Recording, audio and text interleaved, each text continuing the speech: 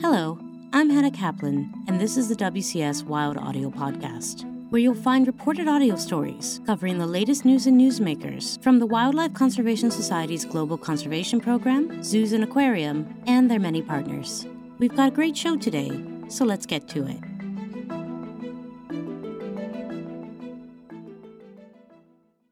Protected and conserved areas across the globe safeguard critical biodiversity, contribute to local economies, and support U.S. development and foreign policy objectives. But too often, they are underfunded. Making its way through the U.S. Congress now is a bill that would leverage U.S. funding with philanthropic contributions to provide sustainable financing for protected areas. In this episode, we hear from WCS's John Calvelli and two Senate allies to learn more. Nat Moss has this report.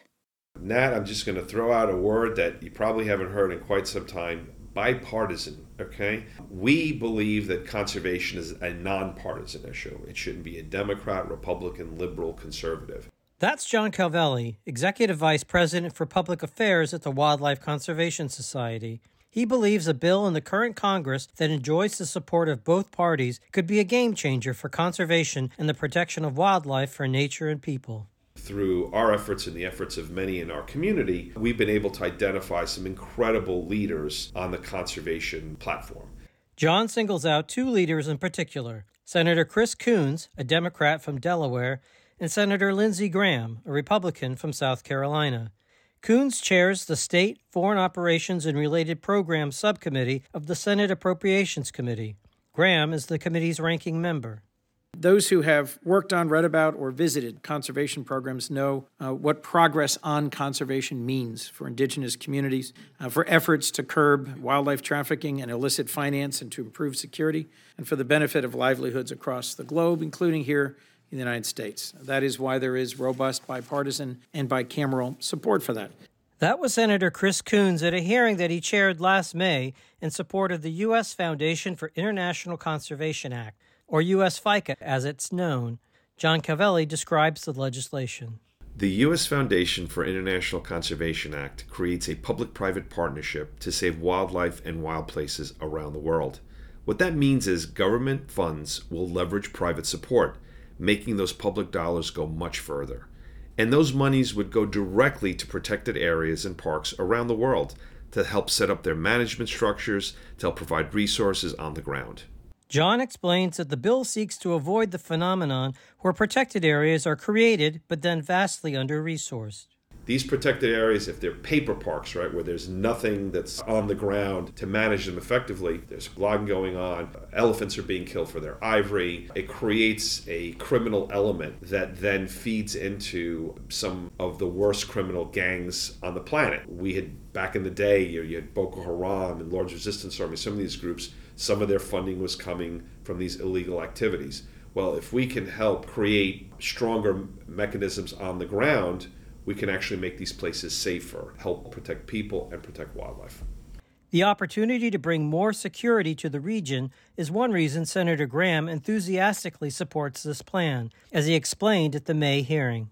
Of all the things the committee could be focusing on, this is sort of top of our list for a good reason. These parks, sort of sanctuaries of governance and law and order, surrounded by a lot of upheaval. If you want to do something to bring about better governance and a semblance of the rule of law in this part of the world, in these ungoverned spaces, the parks are your best opportunity. If it were up to me, I would have a string of conservation parks all over Africa. Senator Graham looks to the public-private nature of the proposed fund as an important advance for conservation support. The goal of Chris and myself is to create a public-private relationship where the private sector sort of leads and puts their money where their mouth is, collaborating with the United States government and other people, hopefully other governments, to make sure that these parks are well managed, that we deal with poaching by force, and that the communities surrounding these parks benefit. John Calvelli emphasizes that the U.S. FICA funding mechanism would create a kind of versatility that can be difficult with government-administered programs. The legislation would create a separate nonprofit entity that will actually administer the money. So the monies are not going to the federal government. They're going to this entity. So it'll be able to move a bit more nimbly and be able to work a little bit more closely without having the bureaucratic issues that sometimes comes from working through federal agencies. So it's exciting because we've seen this type of model here in the U.S. function in different ways, and it will be a really great way of galvanizing private support for this global good. We always talk about these parks are created, then what? Well, this is the then what. Senator Coons lays out the stakes plainly. We are losing the Earth's most vital spaces, the most remarkable parts of creation at an alarming rate because of logging, rapid human population expansion, the demand for agricultural space, for charcoal, for wildfires because of a changing climate. This is in part because the vast majority of gazetted parks, of notionally protected spaces, are underfunded. The promise of U.S. FICA to address that gap, says John Calvelli, will benefit not only Earth's most vital spaces, but the people who live there.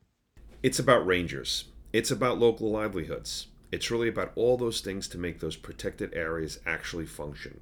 It's about breathing life into the concept of a functional protected area management, where the needs of the indigenous communities are prioritized and indigenous knowledge is valued, where the wildlife is being protected, where deforestation has been minimized or eliminated completely. It's where there's security on the ground, so people can feel confident and comfortable living in those areas and maintaining their own heritage. This legislation will take us one step closer to achieving that vision. If you'd like to express your support for the U.S. FICA legislation, you can get more information at www.wcs.org. And don't forget to let your senators and congresspersons know how you feel. For WCS Wild Audio, this is Nat Moss. Today's episode was produced and reported by Nat Moss, with help from Hannah Kaplan and Dan Rosen. The WCS Wild Audio Podcast is a production of the Wildlife Conservation Society. Please join us next week for a new episode, and don't forget to rate or review the show wherever you get your podcast.